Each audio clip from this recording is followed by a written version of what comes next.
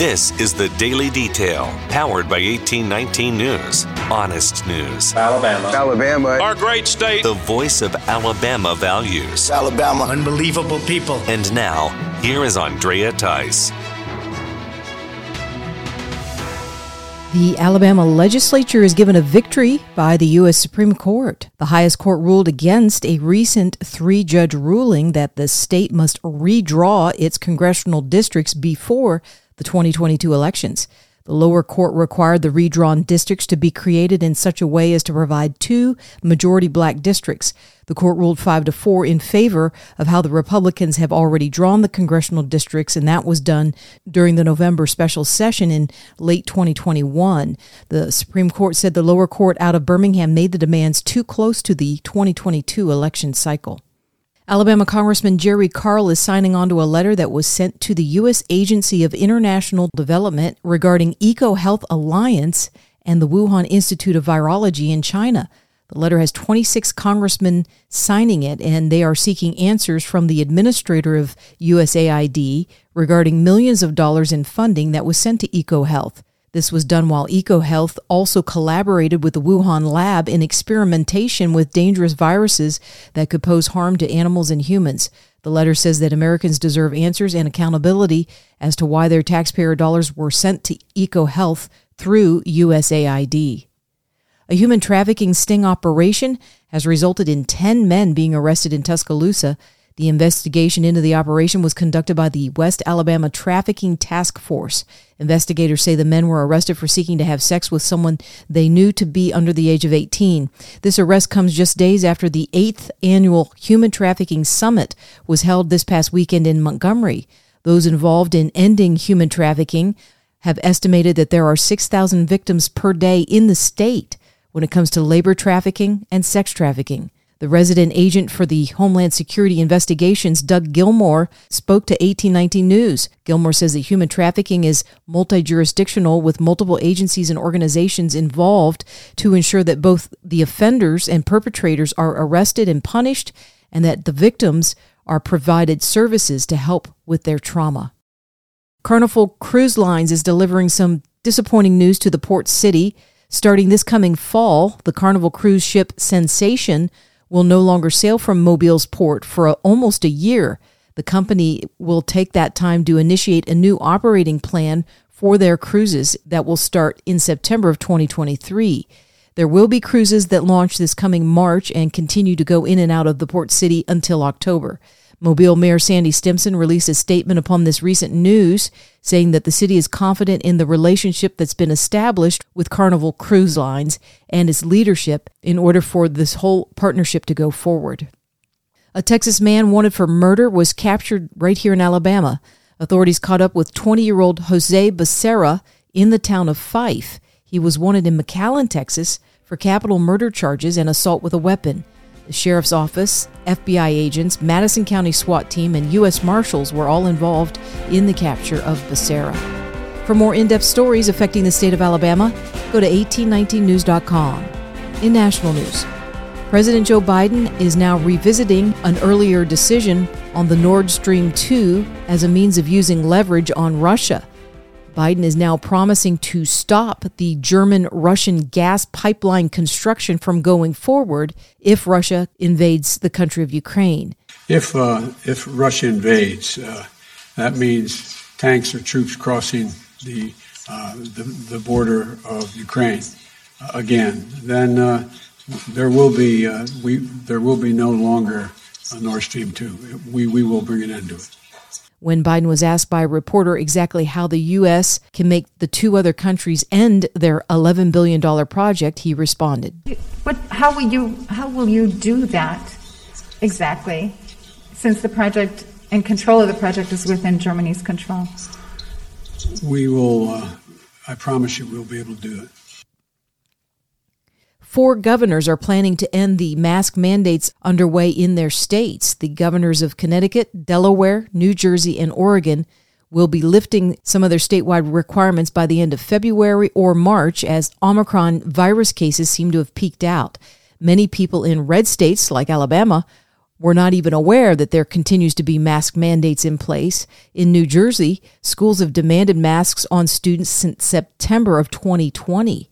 Americans overall, as well as these governors, are coming to realize that COVID-19 is not going away and will have to be dealt with in an ongoing basis without the continued use of lockdowns and mask mandates.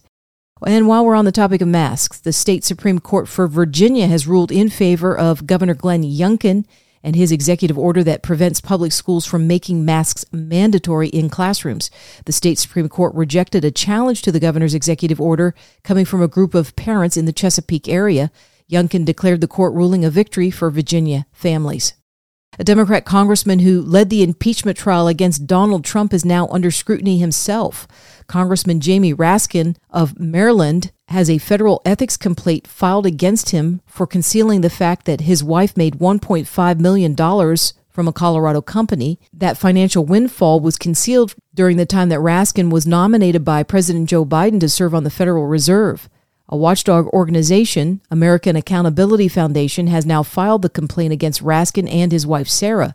The group says that Raskin violated congressional ethics in not revealing this financial profit. The payout to Raskin occurred at the end of 2020 and was not filed for public disclosure until August of 2021, far longer than the 45-day period that is required. The Convoy for Freedom in Canada is still going strong and even spreading to other countries. Truckers in their big rigs are still occupying the streets of Ottawa to protest the vaccine mandates issued by the Canadian government. Ottawa police have issued citations to about 500 people there, but the demonstrations continue into a second week. The truckers are hunkered down for the long haul, saying they will not leave until restrictions and mandates are lifted. Those who support the truckers have even sent in millions of dollars to a GoFundMe account to help finance the movement.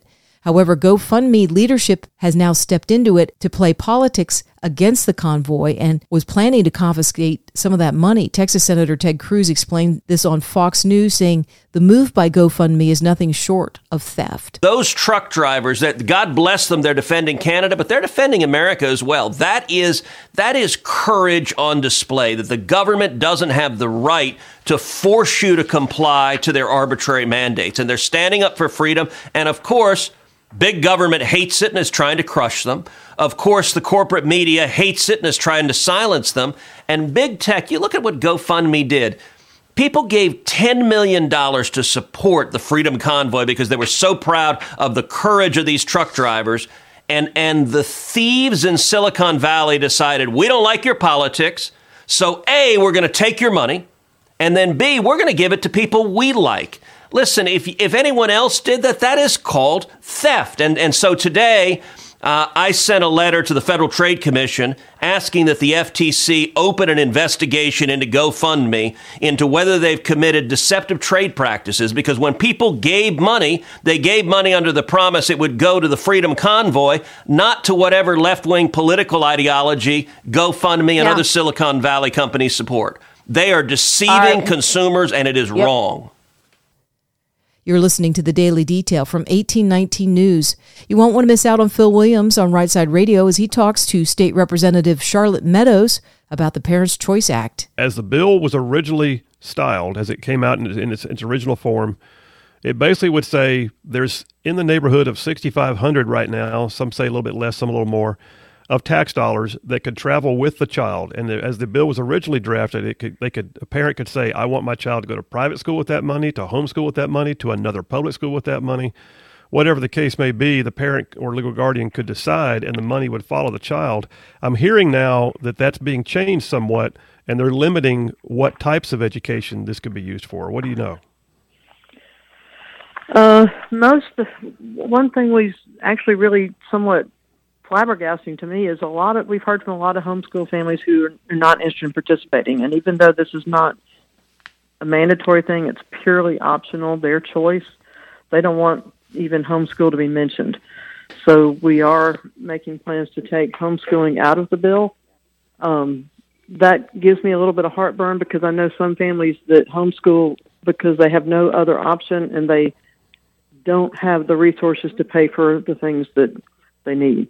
And there's also some really significant data and research that shows that homeschool families succeed at high levels regardless of what their parents' educational status is or socioeconomic background.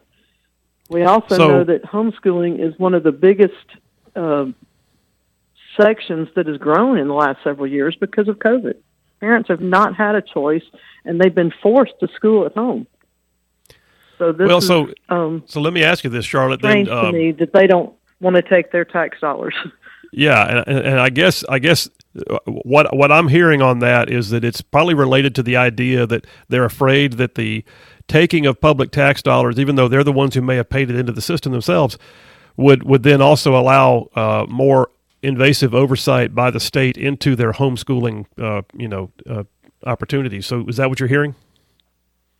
Yes, and honestly, I think that was, whether it was intentional or not, Dr. Mackey spoke at the committee meeting last Wednesday and made comments along the lines of how other states do homeschoolers, and they require them to take the state test, they make home visits, they do other things that are somewhat, actually could be very intrusive. And while that's never been the intent of this legislation, I can see where people would have heard that and got really weak-kneed about it. Well, I'm sure that Secretary Mackey knew exactly what he was doing when he said those things, because what he was trying to do was put fear in the hearts of people who would have otherwise supported the bill. Well, and if that was his intent, he succeeded. You can find more of Phil Williams at rightsideradio.org. If you're enjoying the Daily Detail, remember that you can drop me a 5-star rating by going to the main page of either Spotify or Apple Podcasts. I'm Andrea Tice. I'll be back again tomorrow. I look forward to updating you then. Alabama. Our great state. Alabama. Of Alabama. This has been the Daily Detail.